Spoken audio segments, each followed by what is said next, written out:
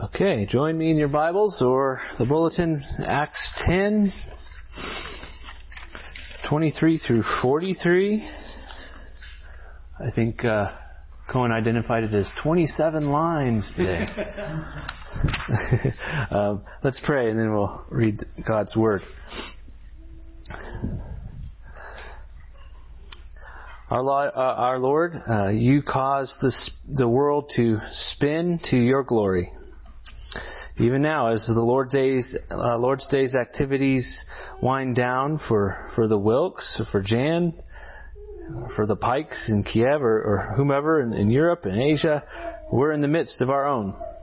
As your people on one side of the world sleep, we're picking up where they left off.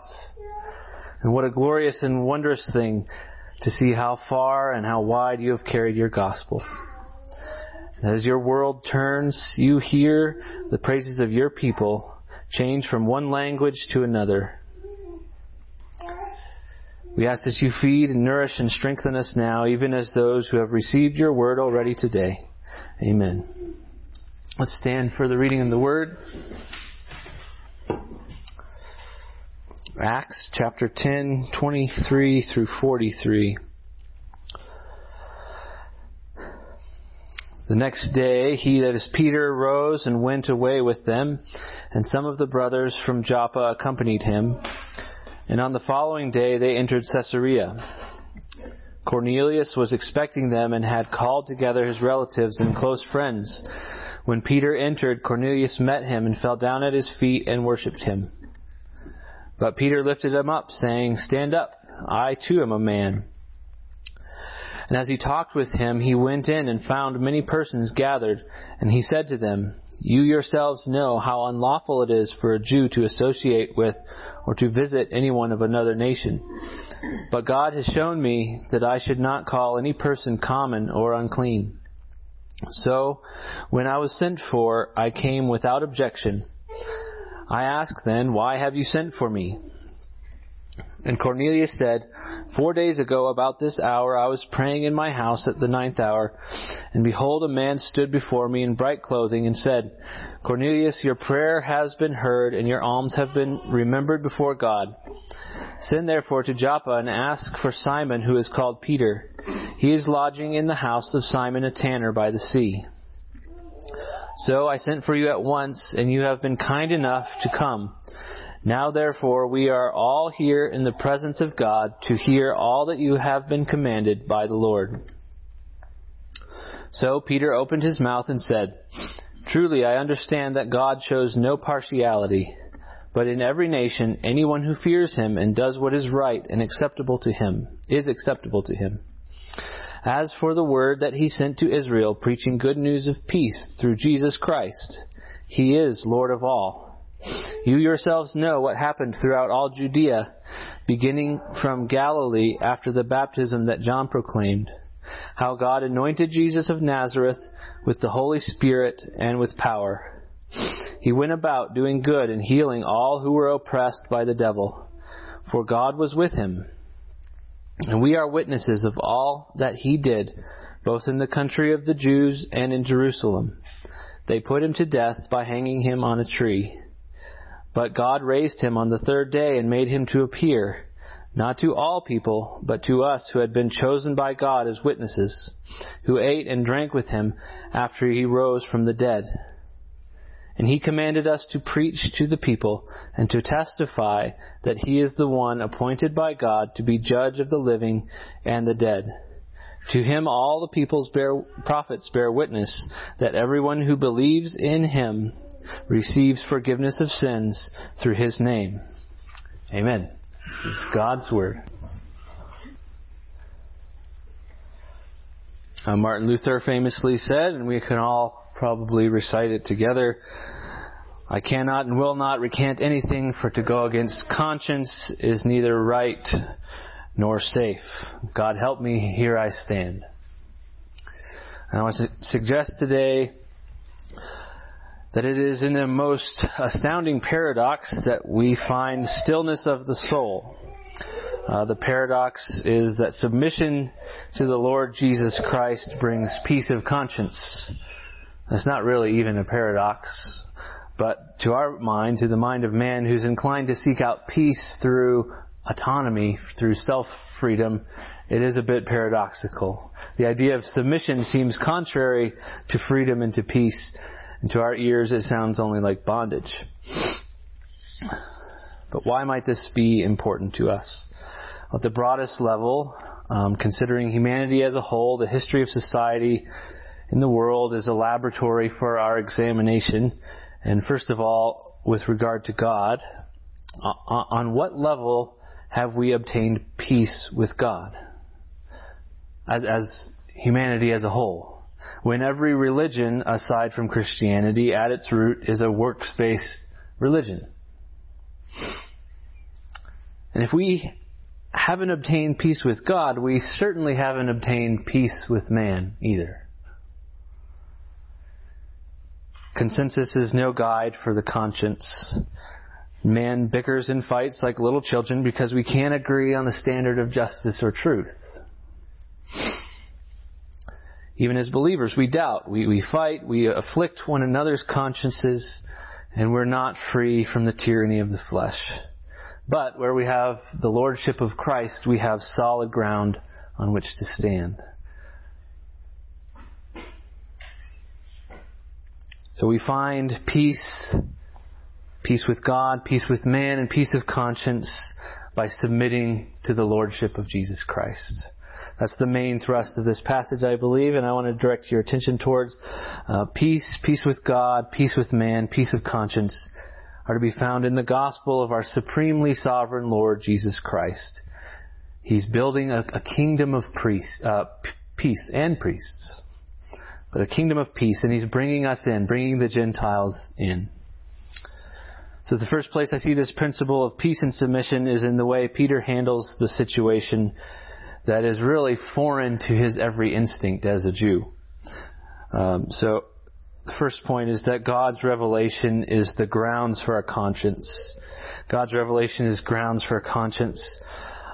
Remember here the context. Peter and Cornelius receive twin visions. Cornelius receives an angel saying, "Fetch Peter," and Peter receives this dramatic vision of the sheet descending and filled with all kinds of animals, including unclean, and he's hungry, and God says, "Take and eat."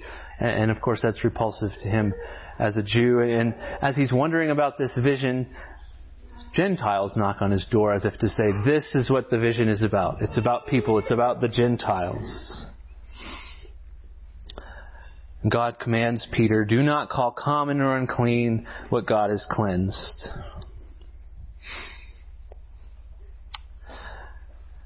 As the men knock on Peter's door, the door of Simon the tanner, the Spirit says to Peter, "Accompany these men without hesitation."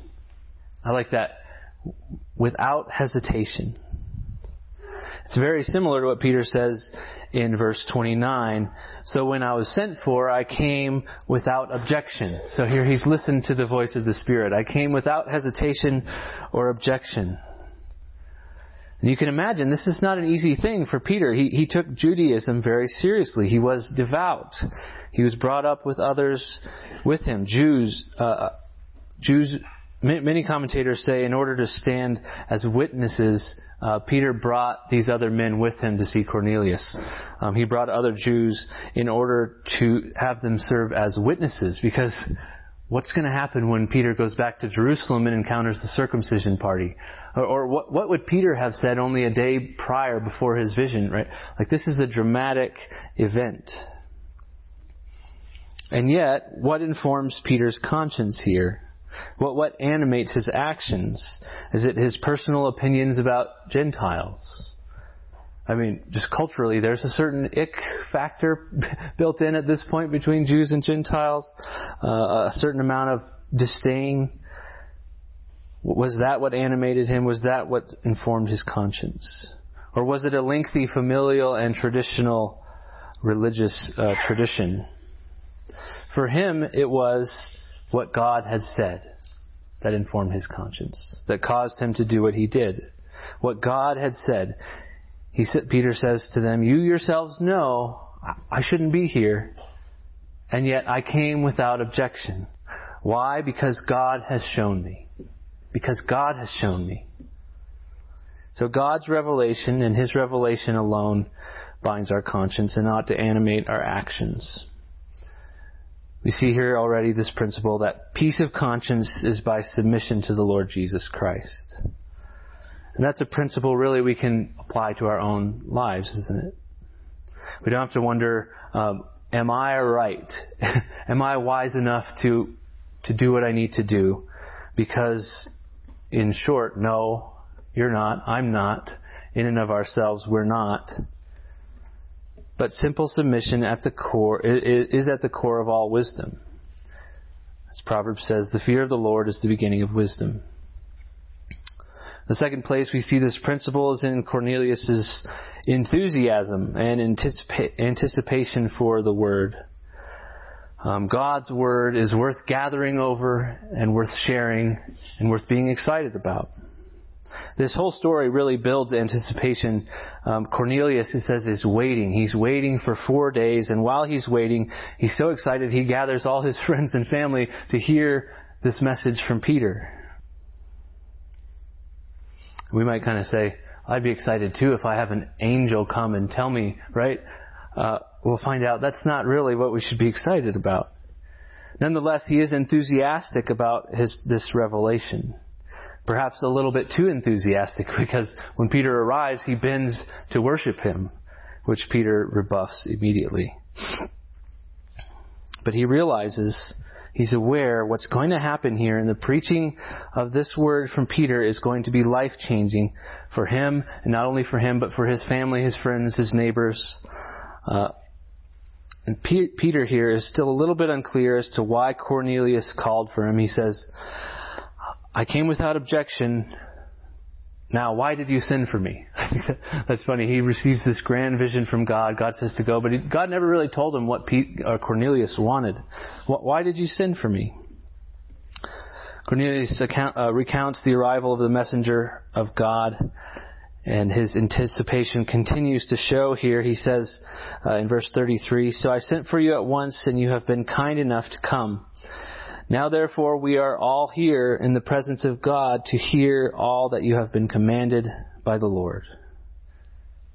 We are all here in the presence of God. This is not just some lecture from a great man, right, who does miracles. We are here in the presence of God. We want to hear all you have been commanded by the Lord.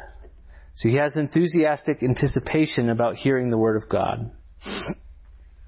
We have here a couple of valuable principles about God's work through His agents of revelation and through Scripture. And the first of those principles is that God does communicate through men. God communicates His gospel through mere mortal men. I mean, it's striking to me, God sent an angel to Cornelius not to preach the gospel to him, but to tell him to go and get Peter to preach the gospel to him. Why not just get it out of the way? The angel of the Lord is right there. But he wants Peter. It's bizarre. It's because God has chosen to build His church in a particular way, through the plain preaching of ordinary men. Which is why Peter says, stand up. I too am a man. I'm nothing special. I'm just a man sent from God. We find the same principle reiterated down in verse 39, where he says, And we are witnesses of all that Jesus did, both in the country of the Jews and Jerusalem. We are witnesses. We are here to testify about this. Expanding further in verse 40, he says, But God raised Jesus on the third day and made Him to appear, not to all the people, but to us, who had been chosen by God as witnesses, who ate and drank with Him after He rose from the dead. And He commanded us to preach to the people and to testify. And yet again in this passage, Peter speaks of the witness of ordinary men who preach the testimony and revelation of God. This time from those witnesses who came before, down in verse 43, to Him, that is Jesus, all the prophets bear witness. So here we have this grand testimony, all produced by ordinary men called by God. God uses mere men to proclaim His word, and yet it is God's word. It's no less God's word than if an angel was standing here speaking it. And that's Cornelius' attitude. Here we are, Peter. We're ready to hear a word from God, from you. It's the same as what Paul wrote to the Thessalonians in chapter 2, verse 13, when he said, "And we thank God constantly for this, that when you received the word of God, which you heard from us, you accepted it not as the word of men, but as what it really is, the word of God, which is at work in you believers." So we don't need an angel or some spectacular revelation from God to show up in our living rooms as we're doing our morning devotions, for it to be a word from God, to be excited and have anticipation about what God's word might have to say to us. We have in our laps the breathed out word of God. We have the scriptures, which are the word of God, living and active, sharper than any two-edged sword. We have the testimony of the prophets and the apostles, so we can be excited and anticipatory like Cornelius. We should read the word with anticipation. What is God's word going to say to me? Even as I'm very sleepy here at 6 a.m. in the morning, right? This is God's word. The same is true of the Lord's Day worship. We should have enthusiasm and anticipation. God is going to speak a word today. I got to tell my friends and family about this. In Sunday school, we're going to learn about Christ and the apostles' doctrine about Christ. Praise God. In worship, we're going to hear God's words read aloud and preached. Words about what Jesus accomplished in the first century. Of course, the obvious is true, and I hate to devastate you brothers who've been up here, but we're not Spurgeon and Whitefield, obviously, around here. But that's beside the point. The very words of God are being spoken and proclaimed today. The apostles' doctrine, the faith once for all delivered, the gospel of the Lord Jesus Christ, the word of God. There's a good film called Spirit and Truth, or Spirit and Truth, I think it's called. It's kind of about Reformed worship. And part of the film follows this pastor's family, and it's a church plant pastor. He's a young family, several young kids. And one segment, they're advocating honoring the Lord's Day and devoting the day to worship. And at one point, they describe kind of waking their kids up, saying something like, "Guess what, kids? It's the best day of the week." And then eventually they come to this scene with music and the family's dancing in slow motion in the living room, like excited about the Lord's Day. I'm here to tell you that's not what it looks like, at least for me. And my initial reaction when I see that scene is to think, like, that's a bit rich, right? That's a bit much. But then again, I realize the filmmakers aren't trying to portray reality. They're trying to portray an ideal to us, an idea that this is how we're supposed to feel about the Lord's Day. So, in fact, I approve of this scene after all. Because if we're being honest, the kind of enthusiastic buzz in the air does accompany other things that we're excited about. I mean, it's hard as a high schooler to drag yourself out of bed, right? But if you're going skiing, it's super easy and really exciting. So it's not that the picture portrayed there is wrong. It's that my sin disrupts the right ordering of my affections. And that's not to say we should all get up and dance in slow motion in our living rooms on the Lord's Day, but simply there's a great joy to be had in delighting in the testimony of our Lord, the Lordship of Jesus Christ.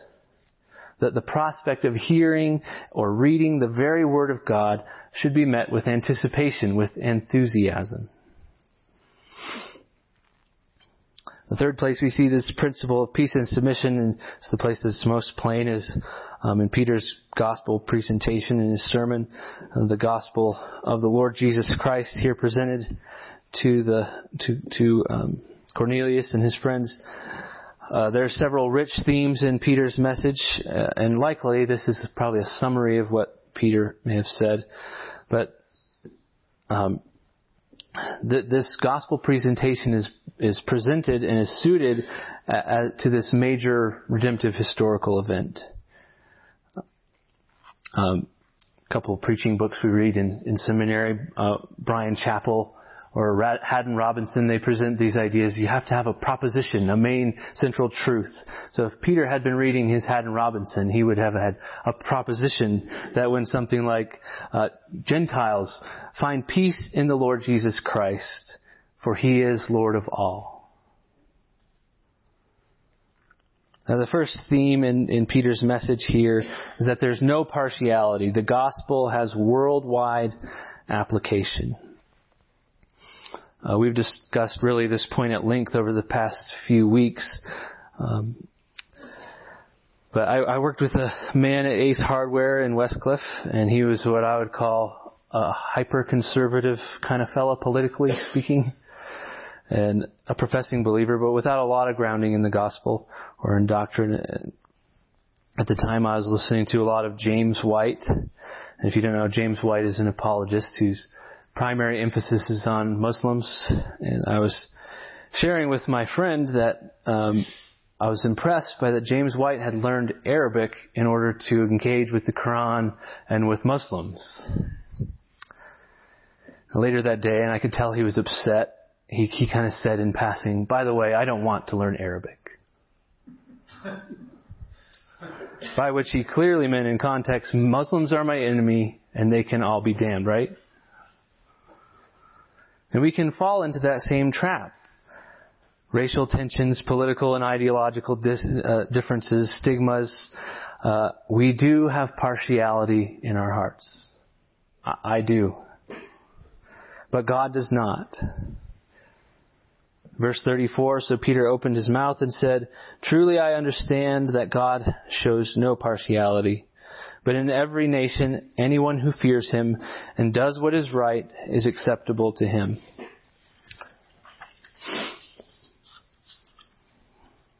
Here, Peter's not giving the grounds for the right standing before God. And when he says, anyone who fears Him and does what is right is acceptable. The emphasis here is on anyone. Anyone. Anyone from any nationality, any ethnicity, any background may stand on good terms with God. God shows no partiality. And here we also see why the gospel has worldwide application. And there's many reasons for that. But in context, it's because, and this is the second theme of the message, it's because the gospel preaches a worldwide Lord. The gospel goes to everyone because Jesus is Lord of everyone. Notice the little parenthetical comment here in verse 36. I think Darrell Bach got it right. He said, even though this remark is parenthetical grammatically, it is the theme of the speech conceptually. He is Lord of all. That's the theme of this speech. That's the theme really of the book of Acts. He is Lord of all. It's not just a pause for doxology there. This is integral to his argument as a whole. If Jesus is Lord, and He is, then He is Lord of all. And if He is Lord of all, which He is, then the call to bend the knee to this Lord is universal. Peter proceeds to demonstrate the lordship of Jesus as rooted in historical fact here. He says that God anointed Jesus of Nazareth. In verse 37, you yourselves know whatever happened throughout all Judea, beginning from Galilee after the baptism that John proclaimed, how God anointed Jesus of Nazareth with the Holy Spirit and with power. Now we understand that the second person of the Trinity always had power, always had communion with the Holy Spirit. But uniquely as a man, as Jesus of Nazareth, He was anointed by the Spirit and with power in order that He might fill His divinely ordained offices, as we talked about in Sunday school this morning, as prophet, priest, and king. Jesus of Nazareth was to ascend the throne of His father David.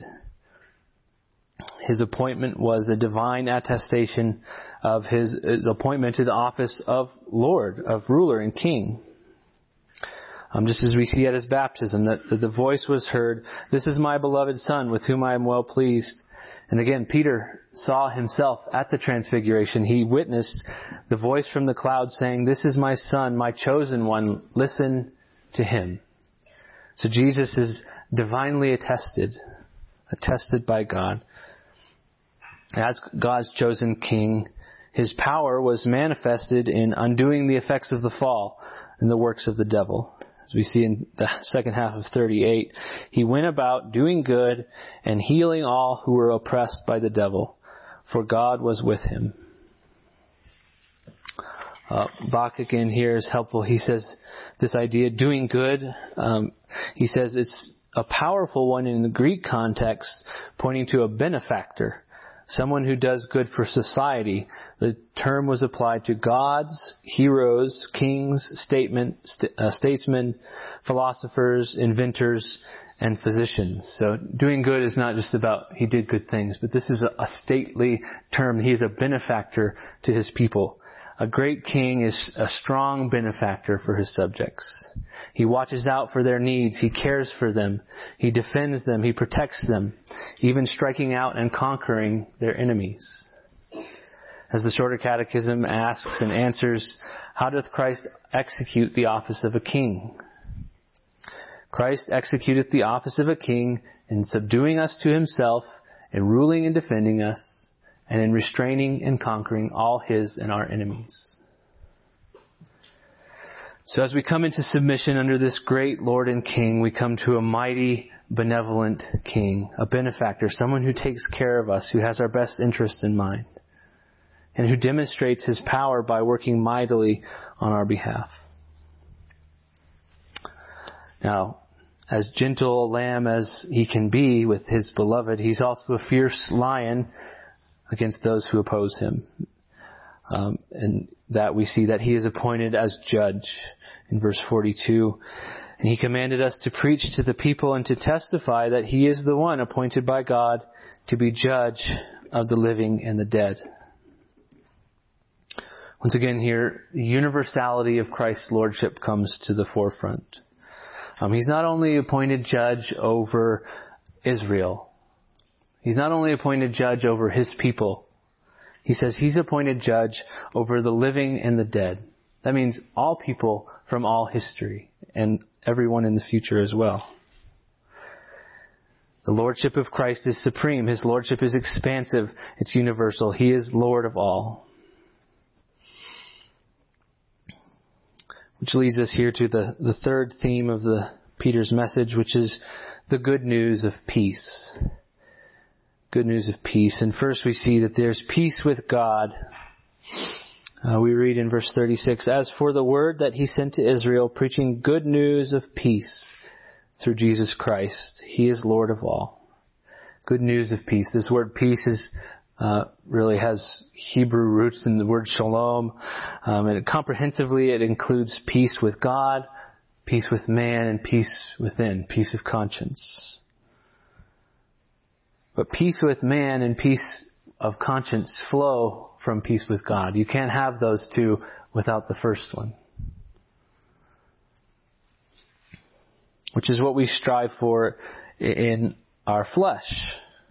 We try to. I will heal the world around me.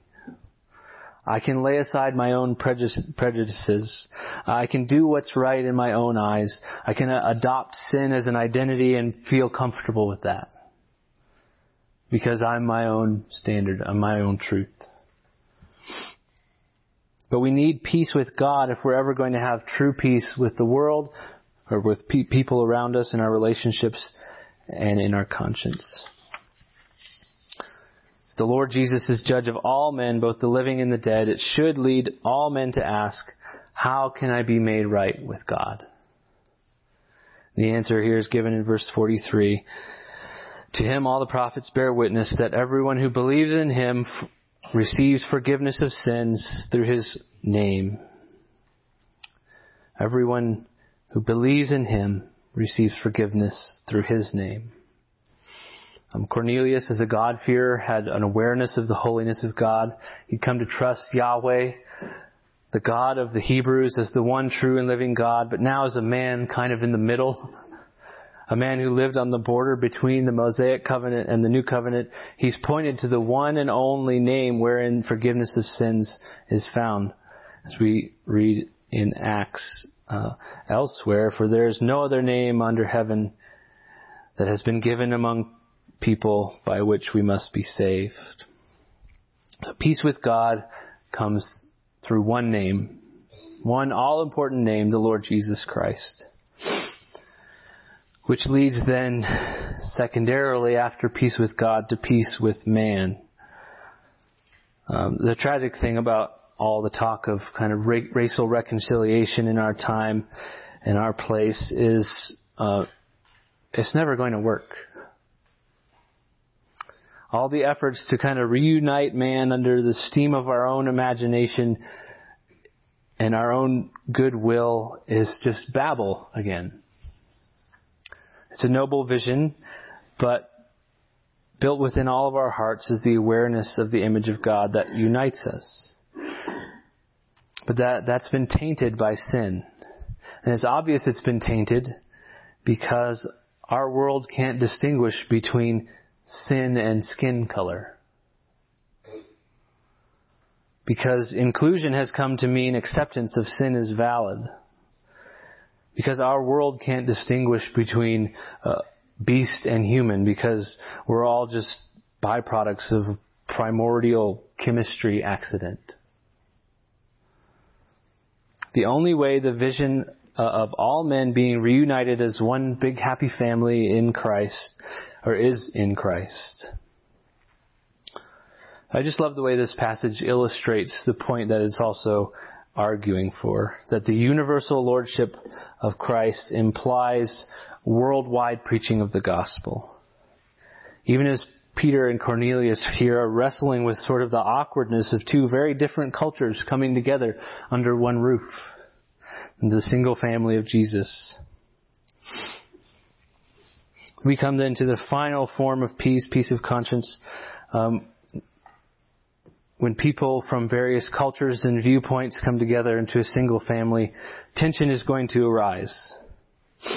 How can we have peace of conscience when one brother is saying in one ear, it's okay, and the other brother is saying in the other ear, no, it's not? That's what we experience many times. Suddenly, peace in Christ doesn't seem so peaceful. Peace among men in the family of God is on edge. I'm kind of foreshadowing here what's to come in the next few chapters. I'll cover it more in detail then, but I just want to direct us toward this point that I began with, that peace of conscience is found in submission to the absolute lordship of Christ. It solves that problem for us, because in Christ we are led both to obedience, a clear statement of what's expected of us, and freedom.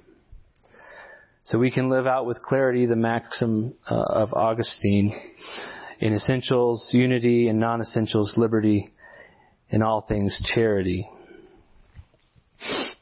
So peace of conscience is rooted in the lordship of Christ, as we see in Romans 14, 7 through 9. And just notice the similarity of language here to what we have read this morning. For none of us lives to himself, and none of us dies to himself. For we live, if we live, we live to the Lord, and if we die to the Lord. So then, whether we live or whether we die, we are the Lord's. For to this end Christ died and lived again, that he might be Lord, both of the dead and the living. So this is all good news through Jesus Christ. Good news worth enthusiasm and anticipation. In his name we find peace. Peace with God, peace with man, peace of conscience. May we learn to submit daily to the Lord of all, Jesus Christ, the judge of the living and the dead, and believe on his name for the forgiveness of our sin. Amen.